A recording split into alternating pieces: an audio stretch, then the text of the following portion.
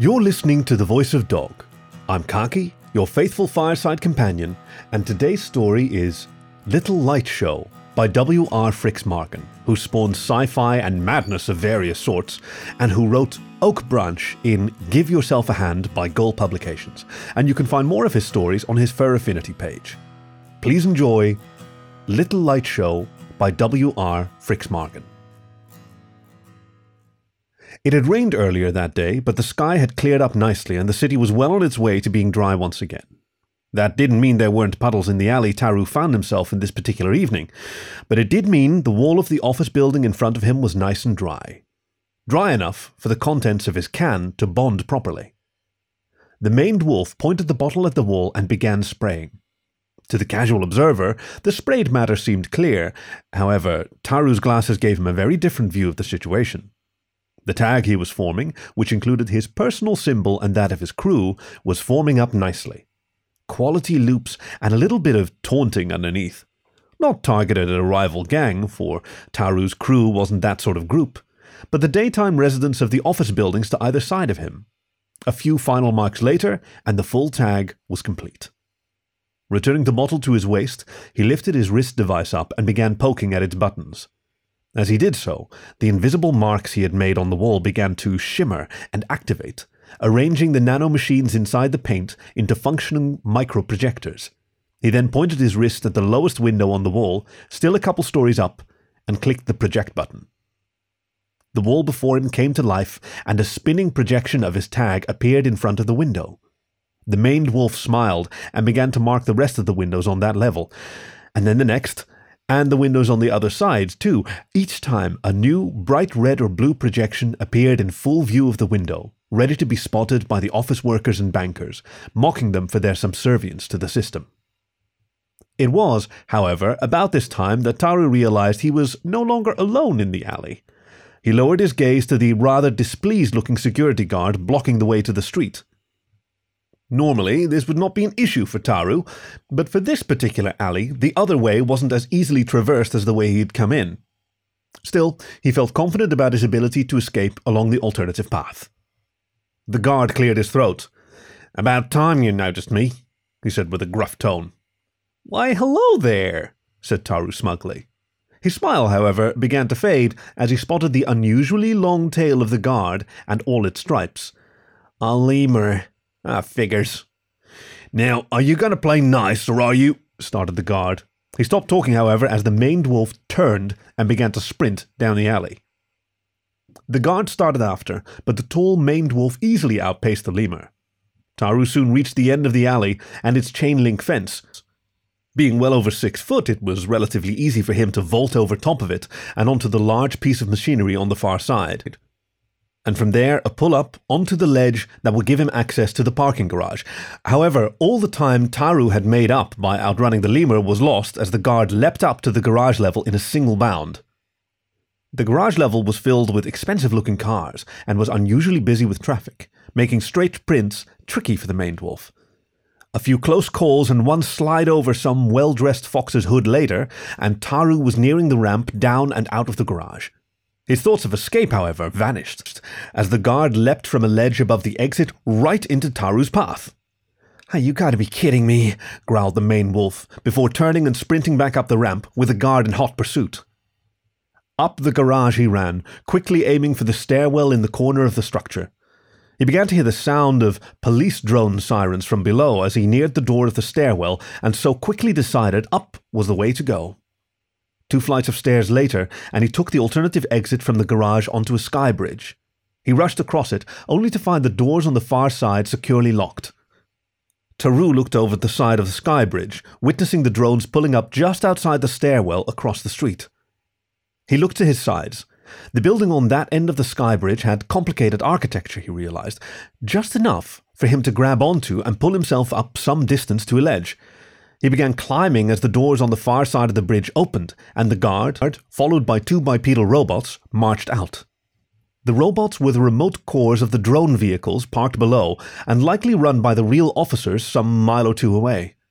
They proceeded to cross the bridge, but by the time they were at the far door, Taru was already on the ledge, carefully balancing himself as he strolled his way around the corner of the building. Wary of more surprises from the lemur guard, he kept his focus on this path forward until the ledge ended at the edge of a large entry hall for the skyscraper. He looked around to try to find a way forward, and then he looked behind him. As he expected, the guard was rounding the corner, having left the not-so-nimble robots behind. Taru then glanced down. Above the entrance below was a series of flagpoles sporting a number of colourful banners, local and national. Taru leapt. Grabbing the first pole hurt more than he expected, but soon he was swinging back and forth. He glanced at the approaching lemur before refocusing on the next flagpole. As he swung forward, he let go of the pole and reached for the next, successfully grabbing it. A couple swings later, and he was swinging on to the third. The final part of this traversing was to extend a leg out on the next swing forward so he'd catch on the building again, allowing him just enough leverage to climb up on the ledge once more. If he was an inch shorter, he'd not have been able to reach. As he pulled himself up onto the next bit of ledge, he spotted movement out of the corner of his eye.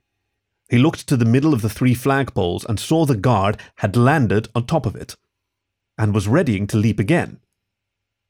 Taru pulled himself up and began to move along the ledge, getting only a few meters along before the guard landed on the ledge behind him, and then immediately started to shimmy along after. Taru rounded the next corner of the building and was delighted to see a possible way forward that didn't require as much swinging. A little further along, the next building over was particularly close, particularly where there was a series of balconies. Taru made this jump easily enough, but the doors of the first balcony were locked. Mindful of his pursuer, he clambered over the railing and hopped to the next balcony and then the next, finding time after time that his way inside was locked. He glanced over his shoulder and saw that the lemur was casually making his way still along the ledge, not bothering with the more complicated antics the maned wolf was engaged in. Taru tried a few more balconies but had no luck. He then looked over the edge and saw there was one more row of balconies below him. Over the railing one more time he went, dropping down onto the next balcony and then once more down for a rather uncomfortable landing in the alley. "We done?" asked the lemur as he landed right behind Taru. Taru didn't bother to answer, and instead returned to running. The guard sighed and then started after, operating a device to summon the police drones to his location. Taru rounded the corner and kept running, hopping over garbage and avoiding obnoxiously large holes in the concrete. The end of this alley was starting to be a problem, he realized as he neared it. A large piece of machinery chugging away was blocking his path. It had too many moving parts for the maned wolf to feel comfortable trying to climb it. Instead, he opted for the low route, flinging himself under it and sliding through a narrow gap under the machine. The loud echoes of its working slid overhead, and soon he was back on his feet. The guard landed not too far behind him, but as Taru began to pick up speed, he began to leave the lemur behind. Another turn, and then another, and he was back on the street. He turned towards the bridge over the river and went into a full sprint down the sidewalk. The bridge was deserted other than the car traffic, which was again heavier than normal this hour. Taru reached the middle of the bridge as he began to hear the sounds of sirens once more. There was a figure yet following him, he spotted, as he stopped to check his situation. The lemur, still in hot pursuit, struggling to catch up, but still eager to do so. Taru sighed, climbed up on the bridge railing, and went over the side. The guard pushed himself harder and began to look over the side of the bridge as he came close to where the maned wolf had been, but below was only the inky blackness of the river. No maned wolf. No sign of splashes or impact. The guard stopped and looked over the side. He craned his head around, looking for a spot where his quarry could have grabbed the side of the bridge and tried to hide, but all he saw was the girders and solid concrete structure of the bridge below. And nowhere even someone as tall as the maned wolf could grab onto and swing underneath the bridge without likely losing their grip and falling into the toxic river below. The drones pulled up next to him, and the robots unraveled from their wheeled portions to share in the gazing. And then there was the conversation with the lemur, who was quite cross, and quickly it was determined that likely the suspect had jumped into the river, as unwise as that was, and that they would be better served getting a statement elsewhere as the river patrol went to work looking for a body.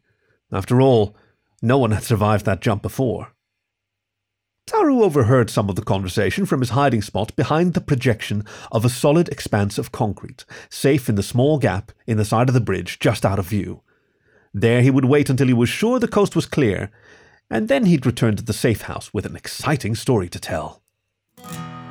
This was Little Light Show by W.R. Frixmargen, read for you by Kaki, your faithful fireside companion. For more stories, you can find us wherever you get your podcasts or on the web at thevoice.dog. Thank you for listening to The Voice of Dog.